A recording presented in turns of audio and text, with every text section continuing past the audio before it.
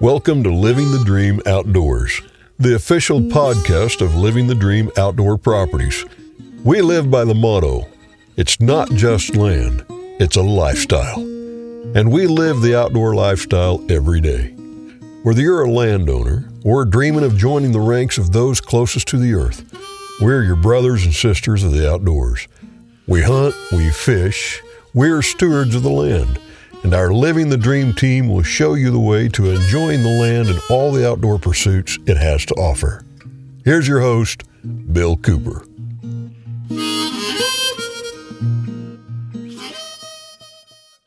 Welcome to Living the Dream Outdoor Podcast. I'm your host, Bill Cooper, and I have with me here Justin Brule from Illinois. Justin's a land agent or land specialist with Living the Dream Outdoors, and we're down in Nashville at the Safari Club International Convention. Boy, Justin, it's been quite a show. It has. This is the first time I've been to this show. It's awesome. I've never seen. There's a little different clientele than the show that I'm used to going to. Yeah, me too. I've always gone, to, the deer hunting shows, the turkey hunting shows, some of the fishing shows. But, man, there's people here and outfitters from all over the world. Yes, sir. There's a lot of different accents. Absolutely. A lot of different dress styles, too. There is. That's true. Hey, the guys in the kilts a while ago kind of got me a little bit. I just wasn't expecting that. Come around the corner, bunch of guys standing there in skirts. Not at a hunting show. But what fun. But, Justin, you're quite a deer hunter, and I guess you had one of the grandest deer hunts of your life this last fall. It's the best one that I've ever been on. Yes, we were finally able to. I shouldn't say finally. We haven't been going that long, but my son, Jace, who was 11 years old, he finally decided it was time, and he was ready to go out and start hunting. And first year he went with the gun in his hand. Wow. Hey. Excellent point you made. He was ready. Yeah. So often I've seen, these exuberant dads who, they're just eat up with hunting, deer and turkey hunting, whatever. And, hey, they have a son, and, man, they want to get him started right out of the stroller, Yeah. And sometimes kids are just not developmentally ready for that kind of action.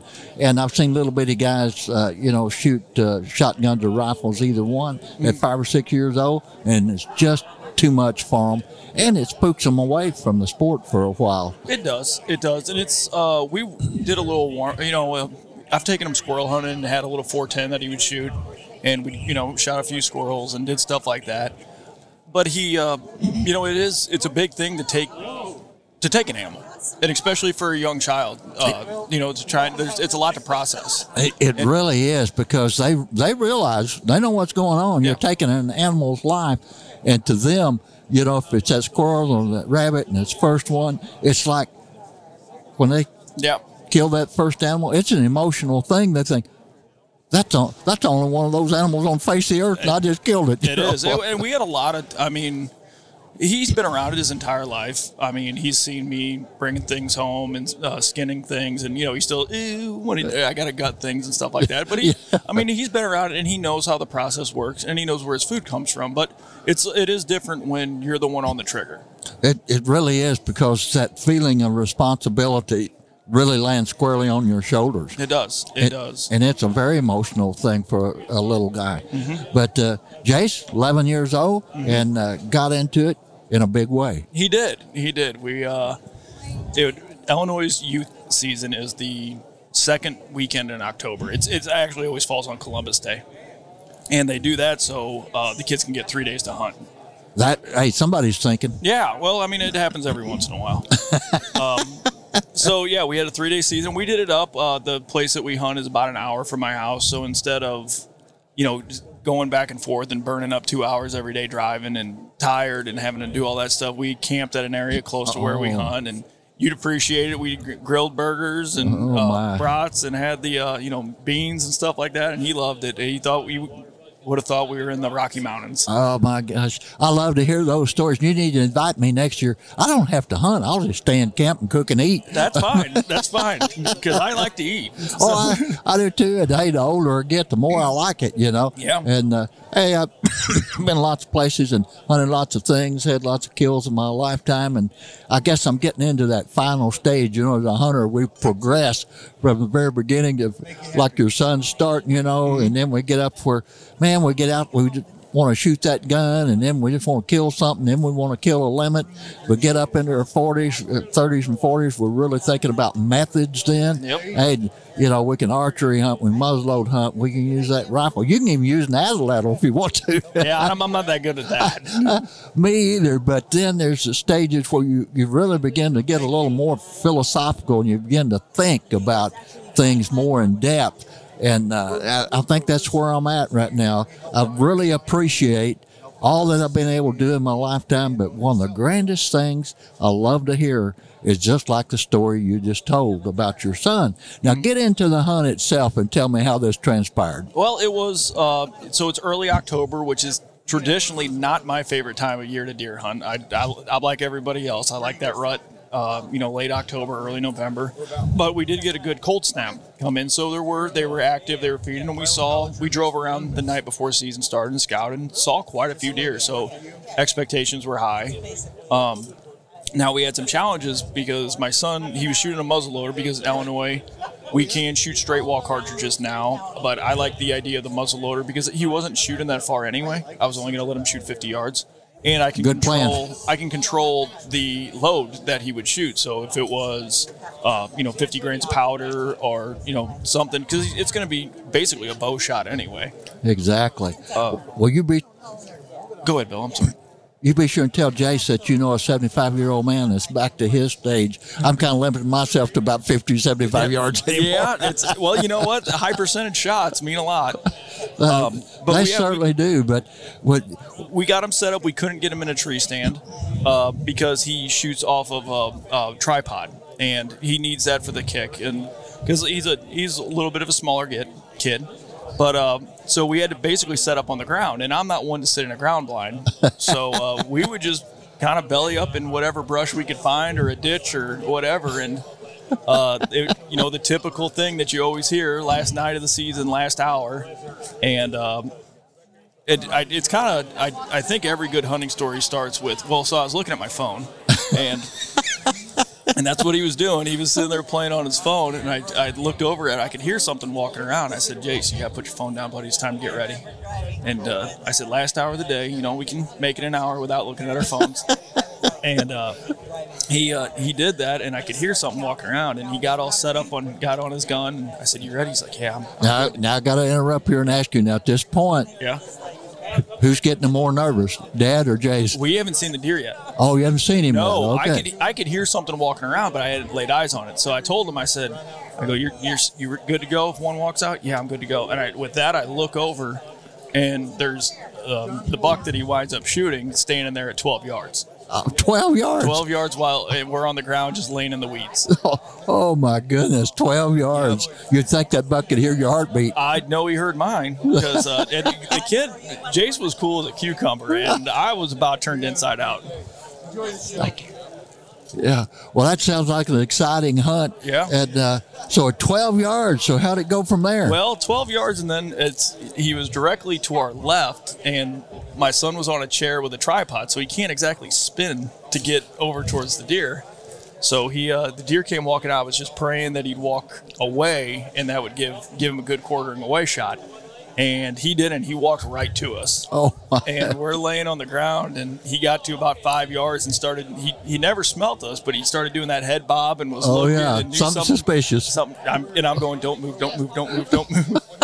And deer wound up running out. But he didn't like spook. He just kind of trotted away, and he got on the edge of the field, getting ready to go in the timber. And his mistake was he gave one last little look back. And I told my son, I said, if you're on him, you can take a shot. And boom, and he shoots, and the smoke goes, and he's flopping around. And he stayed on his chair and stuff. But it's in the moment, and you're excited. And the deer just lunged in the woods. So I thought I saw a spot open up on him, And but I wasn't 100% sure. So, but so I gave him a minute, and I go, buddy, how'd you feel on the shot? Dad, I felt pretty good. And I felt pretty good. I said, okay. So we gave a little time and went over there and started looking for, where he was at there. And little backstory for everybody. I'm colorblind. So blood trailing I'm the last blood guy. I stand there and say last blood. Yeah, we're right here. And I keep a straight line. So, but my son's not colorblind. So I thought we'd be okay. And I thought it'd be neat for him to trail his first deer. Absolutely. Well, we started walking around and we're looking there where we shot, and there wasn't any blood or hair or nothing, but that doesn't really surprise me. And then we took about 2 steps into the woods and we started looking, and my son, he'd never recovered a deer before. And he looks at me and he goes, Dad, where's the deer at? I said, I don't know. We got to go find him, bud. I go, he's probably at the bottom of this hill. And I'm not too worried. Yeah, that's always the case. Oh man, and that's when the nerves got him. He started flipping out, and he's going, Dad, you're colorblind, and I don't know what I'm doing. We got to get somebody out here to help us. So we did. I have a good neighbor that comes over, and he'll give me a hand whenever I got a tough time finding one. And he came out, and we looked for 2 hours in the dark that night and didn't find anything. Oh, my. But my son was adamant. I brought up a picture of a deer target on my phone, and it had a little green dot right in the center of its shoulder. And I said, Jace, where did you hit that deer? And he said, he looked at that target, and he goes, I hit that green dot. I said, well, if you hit that green dot, that deer's dead. There's no questions asked. So we left that night, and I couldn't sleep that night. I bet he didn't either. I don't know. He seemed like he was doing it. Honestly, I think he was fine because he was so confident that he killed it. There you go. And we had shot a lot, not so much with the muzzle. I mean, we shot with the muzzleloader too, but we shot a lot of 22 rifle over the summer. I went through a lot more than I'd like to admit that I spent on 22s in a year. Yeah, but that sure develops the confidence. It does. And we went back the next day, and we took my dad with us, and I put them, they were looking for blood, and I just started grid searching, just up and down, covering as much area as I could. And because I can cover a little bit more ground better than a 70-year-old man and a 11-year-old.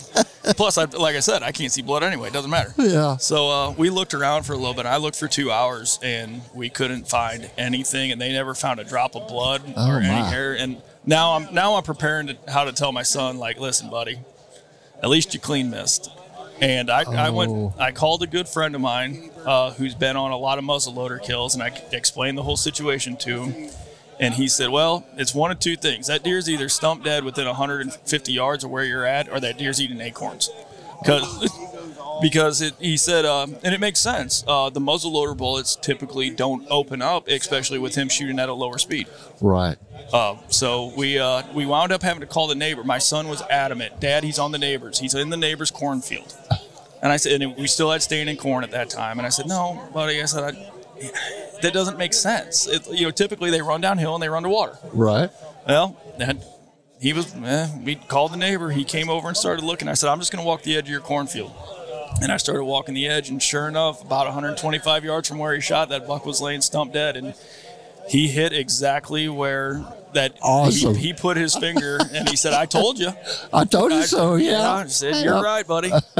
So, yeah, it was he did really. It was definitely a proud father moment. And I've heard people say for years, like, oh, as long as the kid just gets one, or that's all I'm really worried about. And I thought, BS. Yeah. You still got that in you where you want to get. And after that, my deer season in my eyes was done by October 8th or 9th, absolutely. Whatever it was. But what an absolute treasure of an experience. And I'm sure Jace, he'll tell his grandkids about that. I hope so. You tell all his little buddies at school? Oh, well, so that was the other thing. That's when we went back the next day, so they had school.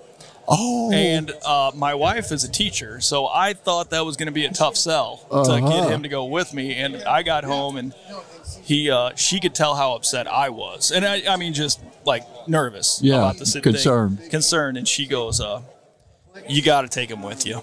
And I said, awesome. I'm sorry, what? She goes, you got to take him with you. She goes, if you don't, my son's very persistent. And he said, or she said, if you don't take him and you don't find it, he will question you until he will drive you bananas to make sure you uncovered every stone. And she goes, and if you find it without him, he's going to be upset, and you're going to be upset too. So. Absolutely. But boy, what a grand story. And Jace, congratulations, buddy. I'm just a little bit jealous. I didn't kill a deer this last year. Well, Justin, you are a land agent with Living the Dream Outdoor Properties. If people want to talk to you about properties in Illinois or wherever, how would they get a hold of you? Oh, they can go through our website, livingthedreamoutdoorproperties.com. They can get a hold of me on my email, justinb@livingthedreamland.com. And they can also get a hold of me. My phone number is 618-410-9496. Justin, thanks for being on the program, man. And folks, Justin Brule, myself, Bill Cooper, we're living our outdoor dreams. We encourage you to get outdoors and live your outdoor dreams as well. Hi, I'm Steve Stoltz with Drury Outdoors, and you're listening to Living the Dream Outdoors podcast with Bill Cooper and Hunter Heinman. Slow down and enjoy the simple things in life. Welcome to Huzzah Valley Resort, providing family fun since 1979. They offer floating, and you can choose from canoes, rafts, kayaks, and inner tubes on the beautiful, crystal clear Huzzah River. Lodging, let us be your home away from home. Choose from a variety of lodging units while still enjoying the great outdoors. With over 2.5 miles of river camping on the crystal clear Huzzah, we're sure you and your family will find the perfect spot to pitch your tent or park your RV. Have fun and let us help you get the most of your stay. Check out our guided trail rides and Karen's Cafe menu. There's something for everyone at Huzzah. There's a campground store on site that has everything you need for your trip. Whether you're in need of gear, grub, or something else, chances are they've got it. And their campground has RV sites and primitive sites for all your camping needs. If you like the adventures of camping with a cozy bed at night, we have a variety of different lodging units to choose from. But Huzzah Valley, there's always something going on out there. Check them out on Facebook, or if you want to make a reservation, simply call 1-800-367-4516. Hi, I'm Steve Stoltz with Woodhaven Custom Calls, Mossy Oak Camouflage, and Drury Outdoors. And here's my turkey tip for the week this week. Incorporate more realism in your turkey calling. Whether you're calling with a friction call, a mouth call, tube call, doesn't make any difference. Box call, slate call, doesn't make any difference. Proper turkey rhythm is what does make the difference. Let me give you an example. If you have a box call and you're running a box call and you run it with this type of rhythm,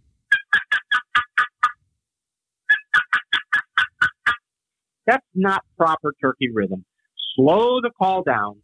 Listen to live turkeys. There's all kinds of information on digital media, internet, on Drury Outdoors DeerCast. There's all kinds of information you can find real live turkeys calling, and for that matter, professional turkey callers actually running calls.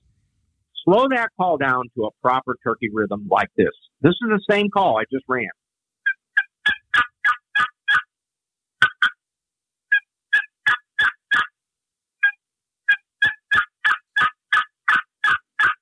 Turkeys have the same rhythm no matter what call you use. Now I'm going to do that same thing with a mouth call. Proper turkey rhythm is the key. Doesn't make any difference if you're raspy, sweet, somewhere in between. Run good, proper turkey rhythm. And here's with a mouth call and just yelping with proper turkey rhythm.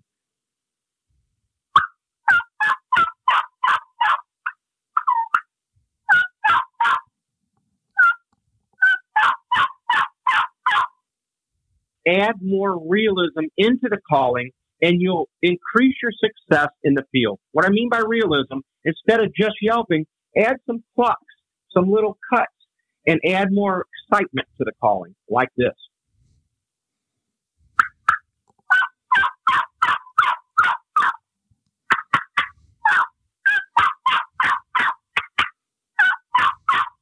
Right there, I just added more excitement, more realism, and you'll get better results when you add realism in the turkeys. Again, go back and listen to the digital media that's available out there to get those live turkey sounds and add that realism to your calling. I'm Steve Stoltz, and that's your turkey tip for the week.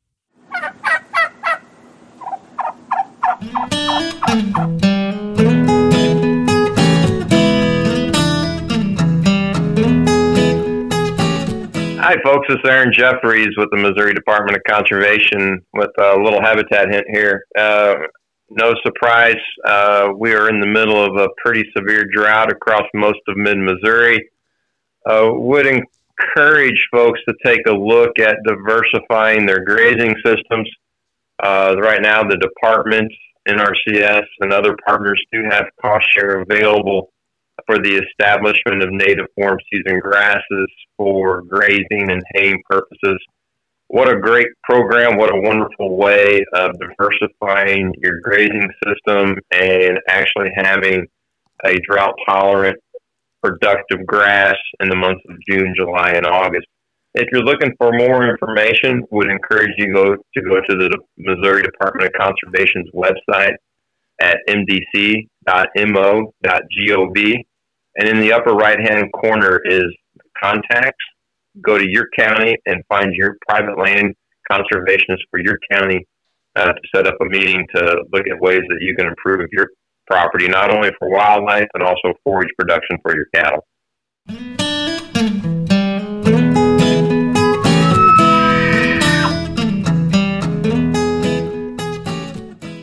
Hey everybody, this is Alex Rutledge with American Roots Outdoors. Check out my buddy's podcast show, Living the Dream Outdoors with Bill Cooper and Hunter Hindman. You're really going to enjoy this week's show. Welcome back to Living the Dream Outdoor podcast. I'm Bill Cooper. And I'm your co-host, Hunter Hindman. And he's got a guest today. Yeah, we have Caleb Howard here. Caleb, what part of Oregon are you from again? I'm from Northeast Oregon, Enterprise Joseph area. And he's also another agent that works for Land and Wildlife up in Oregon. And he's in a couple states. And what are the states again that you work in? I hold a license in Oregon, Idaho, and Washington. Wow. Now, what's country out like out there? I've never been to Oregon. All I've seen is great photos of the coast, just gorgeous, gorgeous country. Rainforest, that sort of thing. That's a small portion of the state. Well, you know it. Yeah, I live in God's country, one of the most beautiful places on earth. I have actually own the property my great-great-grandfather homesteaded. Wow. And I have panoramic views of the Wallowa Mountains, which we call the Oregon Alps. I have one of the largest glacier lakes in North America, about 10 minutes from my house, where my kids get to play. And then in my backyard, I have Hell's Canyon, the deepest gorge in North America. And, yeah, big open grasslands. We have the Blue Mountains. We have thick forests. We have alpine. We're one of the most diverse ecological habitat types there is in the whole U.S., just in one county. Wow, that's pretty incredible. Are there any properties for sale there? Yeah, I would think you get your hands on something there, you're not going to turn loose of it for a while. That's why I cover such a big territory. Yep, there you go. I guess so, because, I know just here in Missouri Ozarks, a very important factor of people looking to come to the Ozarks, they're looking for that scenery. They want to be out in the hills. They want to have the vistas. They want to have a look down the river or the creek. And it's a big, big item for people. And I'm sure that's multiplied in your area for sure. Oh, man. Ranches are like wives. They're a lot of trouble, so you better enjoy looking at them. Oh, my wife didn't hear this one. I'll be in big trouble. I said, you got to understand he's from the West Coast. Yep. True, though. I have to agree with you. But where do your buyers come from to come into that, if they're coming from the outside? Oh, all over the place. I mean, I have buyers, a lot of East Coast guys that come over. Occasionally Californians doing a lot of land trading. Immigrants, we call them the Californian immigrants. I mean, just anywhere and everywhere. We have foreign, buyers. Sure. I do a lot of investment farmland type deals. I do mostly like large farms, larger ranches, and farmlands, ranches, and timberland. So I deal with a lot of investors, and they're going to be maybe you and me, like pension funds, retirement funds, right. A lot of institutional investors. How does like a ranch, let's say it's like a working ranch compared to maybe more of a place like what you own? How does that how is that different in kind of your market pricing range? Oh, I guess it depends. We're definitely, like one young couple moved from our area to Missouri, I believe, just because it was a lot cheaper, more economical to farm ranch over there. That's for sure. It's a hard place to make a living where we're at. I see. What kind of farming are you talking about? Well, I cover big range. So, I mean, where I live, we do have a lot of forage crops, a lot of export timothy, a lot of horse hay and dairy hay. So we're a little high. We're about 4,000 feet elevation, so we can't really grow our corn and our row crops too well up in there. But then you go to the Columbia Basin, which I do quite a bit of business in. That's some of the most desired farmland in the world. We have, a sandy loam soil. They do, I don't even know how many crops, and they hit multiple crops within their growing season. With water out of the Columbia River, they do everything from watermelon, the potatoes, corn. Truck crops. Yeah, row crop, truck crop, yep. And then you find a lot of permanent plantings. I do a lot of blueberry type deals, working on a big vineyard deal right now. And we have so much diversity in elevation and soils and water that you get it all. In Oregon, Washington especially, Idaho, parts of Idaho, you get real low in elevation. Huge crop diversity. Boy, well, of course, not think of Columbia River. I automatically think of fishing. What's the outdoor recreation situation like there? It's world class. Where I live, we have, I think, like 5-6 rivers, all within an hour. Wow. Yeah, we have mostly steelhead. We're getting more and more salmon. Actually, my area, Wallowa Lake, we're rebuilding our dam, and the plan is to rebuild it more fish-friendly.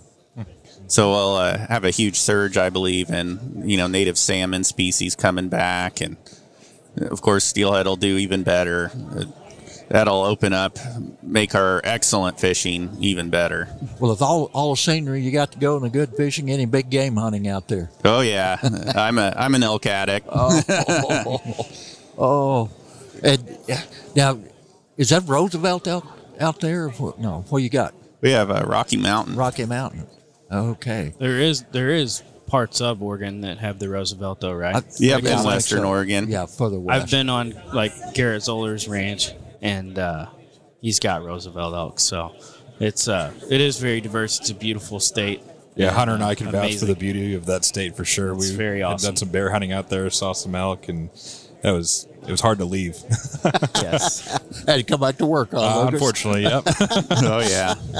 Anymore, we got it set up. We had Starlink satellite. We had the cell service through that, and so we could work from the cabin. But during the day, we'd go out and hunt and maybe sell something during lunchtime or something. Yeah. Well, I learned. Well, I took Hunter to Mexico. Him and his dad a couple of years ago. Yeah. Those guys were selling properties, I think, on the plains. Right in camp. Oh, yeah. Somebody got a call, kind of interrupted the turkey hunting. In the jungles. I said, man, don't you guys ever get away? Hey, you got to pay for it somehow, I guess. Yeah.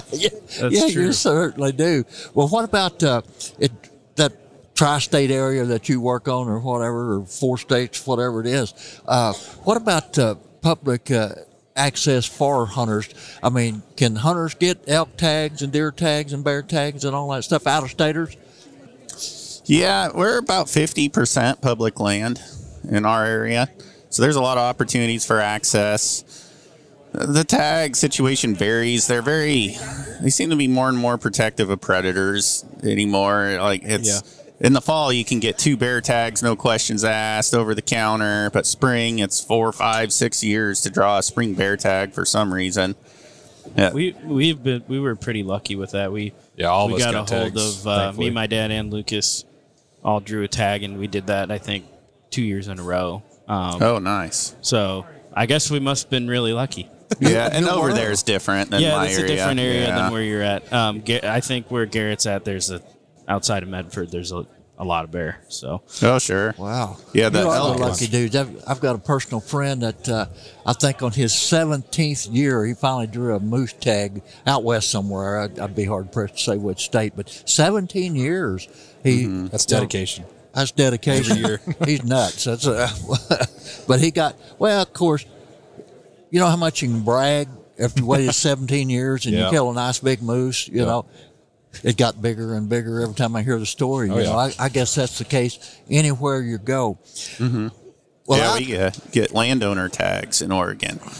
I have one ranch for sale right now. It's 9,100 acres. Wow. And it's in a unit. They actually have their own resident elk herds. It's one of the neatest places I've ever seen. You can get up to 15 elk tags every year on this. Oh, my goodness. Otherwise, you're looking at 5 years to draw archery, probably 10 years to draw a rifle bull tag. And that's going to be even longer if you're out of state. Yeah. But a lot of guys play the game. And I know there's even agencies out there anymore that will handle that for you. Sure. You know, as long as you give them the greenbacks, they'll take care of all the applications for you and probably pray for you too, hoping you're going to get drawn in. Well, I think I'm going to start rubbing elbows with Hunter a little bit more. He seems to be pretty lucky. You know, I'm even having trouble with the draws here in the state of Missouri. The last 4 years, I haven't drawn into any kind of turkey hunt. I didn't even get drawn for any duck hunts this year. I applied like 6 different times and didn't even get drawn for them. I don't know. It's kind of like it may be happening like happened on a school board election one time. I was on the school board and ran again. And on the news next morning, I just knew I was a shoe-in. I got 0 votes. I said, no better than that. I voted for myself. Yeah, there you go. But there was there was a little guy in the courthouse that was dyslexic, and we were each assigned the numbers, and she reversed 2 of my numbers, so it kicked all my votes out. The poor school superintendent called and said, oh, Bill, I don't know what we're going to do. It'll cost us $20,000 to hold another election. I said, I forget it. I didn't want to do a second term that bad anyway. Yep. But, hey, if people want to get a hold of you out west, man. Yeah. How do you do that? Of course, they can always go to the Land Leader website. All the agents are there. You can give me a call, 541-398-8007, or shoot me an email, Caleb with a C at landandwildlife.com, all spelled out. I'd love to hear from you. I bet. I'm sure you've got a wonderful website that they can look at and get a good gander at all of that scenery that you're promoting from out west. Oh, yeah. Give me the fever. Well, Hunter, hey, you want to wrap this segment up for us, man? Yeah, that's fine. So we're here pretty much every year at the Land Leader booth.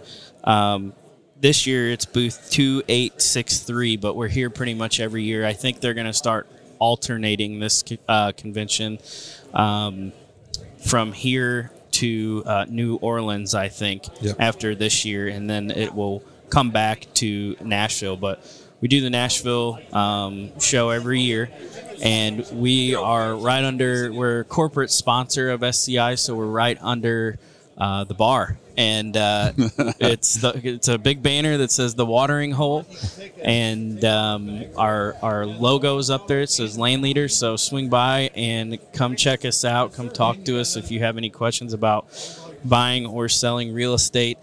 It's an amazing show. There's people here from all over the world, Russia, Australia, just everywhere. So Africa, it is amazing. So come check it out. Come check us out. And if you need to get a hold of me to look at selling or buying in the state of Missouri, my number is 636-373-1509.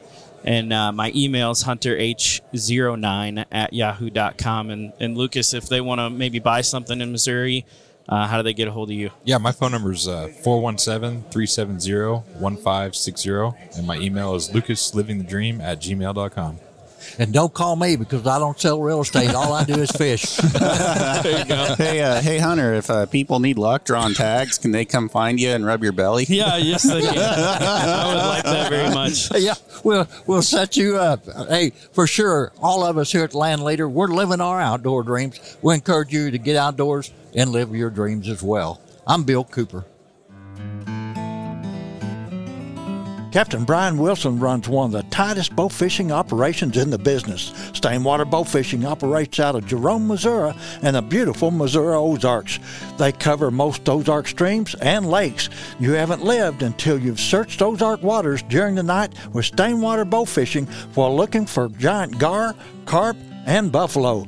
Captain Wilson also runs a second boat on Taneycomo Lake. Call today to book a trip with Stainwater Bow Fishing at 573-263-8255. 573-263-8016. Again, that's 573-263-8016. Be sure and shoot straight. Hey guys, this is Frank Cox with Living the Dream Outdoor Properties. Hey, have you ever considered a career in real estate? If you have, but you don't have your license, this is your opportunity. So each month, the Living the Dream Outdoor Properties team is giving away a free seat to the online training that you need to take in order to get your real estate license. We would love to have you join our team. All you got to do is go to our website, livingthedreamland.com, and then click on the Our Team button, and then click on the one that comes up under that says Join Our Team. On that page, there's an application form. Just simply fill that out and get in contact with a member of our team, and I'll be giving you a call. We appreciate you, and good luck.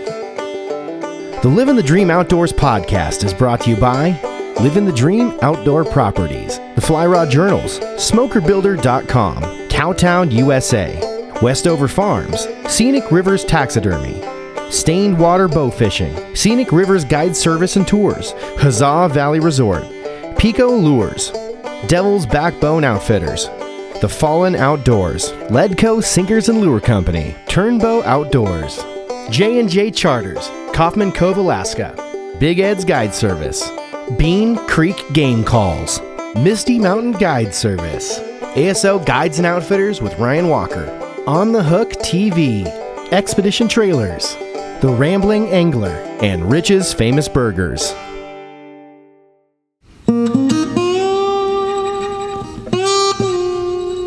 Land ownership is the American dream. Land is the basis of all life. Our wise use of this most precious of resources ensures the survival and growth of free institutions and our American way of life. At Living the Dream Outdoor Properties, we value the traditions and freedoms that land provides us. Every day we seek the solace of a mountain sunrise over traffic jams and smog, the calming silence of a bubbling stream over the sirens of the city, and the quiet of the countryside over the hustle and bustle of the world. We hunt, we fish, we farm. We live off the land. It's our mission to help our clients live out their dreams on the land as we do. At Living the Dream Outdoor Properties, we believe that it's not just land, it's a lifestyle. Join us 5 days a week on Living the Dream Outdoor Podcast as the Living the Dream Outdoor Dream Team explores the most desired outdoor properties in the Midwest and whisks you away to incredible hunting, fishing, and outdoor recreation opportunities. Host Bill Cooper, an inductee of the National Freshwater Fishing Hall of Fame, will be joined by members of the Living the Dream Outdoors team each week as they tell tall tales, unveil tips and tactics, and rub elbows with some of the biggest names in the outdoor world. You'll also find the Living the Dream Outdoors podcast on your favorite social media platforms, including Facebook, YouTube, Instagram, and TikTok.